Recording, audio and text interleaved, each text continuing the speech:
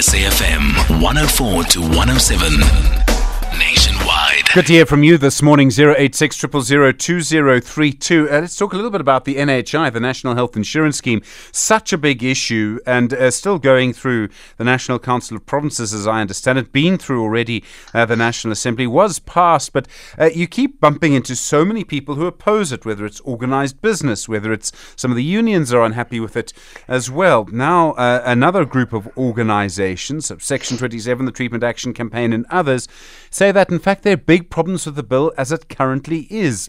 Sibusisiwe in Ndlela is an attorney at Section 27. Sibusisiwe, good morning.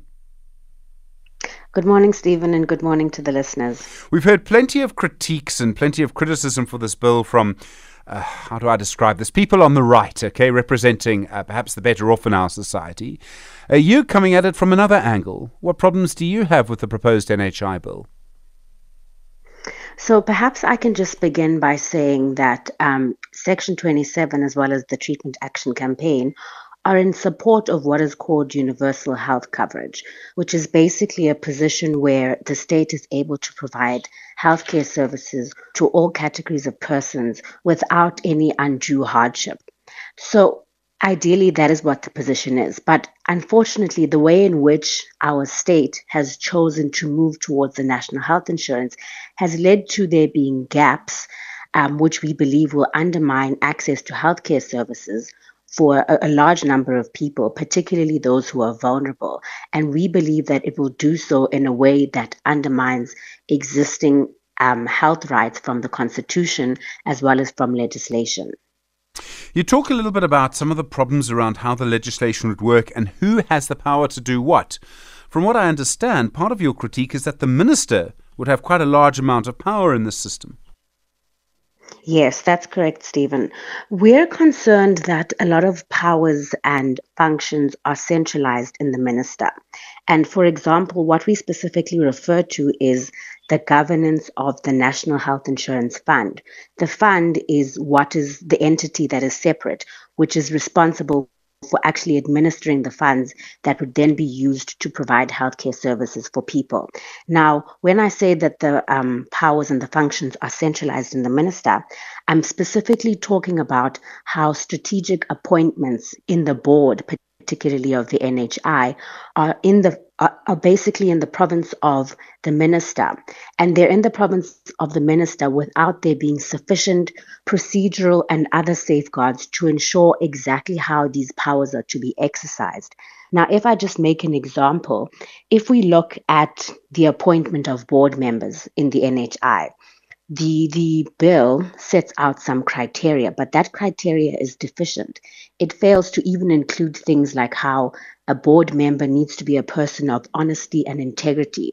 And we know, obviously, that such criteria doesn't, in fact, equate to the person being appointed being of that standard, but it's something that's important that we can hold on to in the event that we seek to impugn individuals who are appointed. Now, in addition to that, you even have ad hoc panels which are responsible for actually shortlisting members. Those ad hoc panels, there's no criteria in the bill currently which sets out exactly how those members of ad hoc panels are appointed.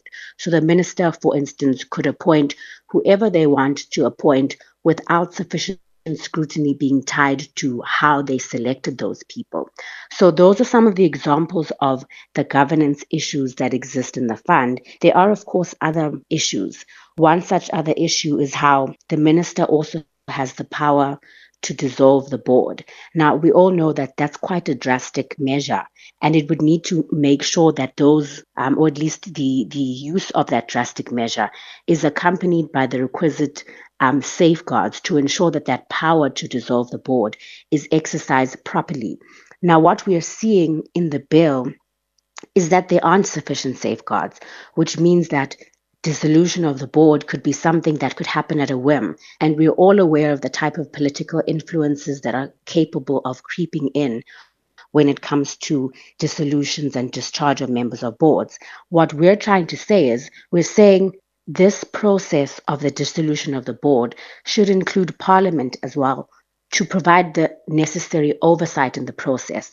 And we're specifically selecting Parliament as opposed to what the bill says. The bill says it wants cabinet to be involved. We want Parliament to be involved because we believe that Parliament is an entity which is capable of exercising oversight by virtue of the powers that it has from the Constitution. For instance, Parliament has select committees, it has the power to subpoena individuals to come before it to testify or to give evidence. And those powers are necessary in order to be able to exercise proper oversight in the process. So those are some of the bases that we are challenging the bill as it currently stands. Sibusisiwe and Ndlela, thank you very much indeed. Attorney at Section 27.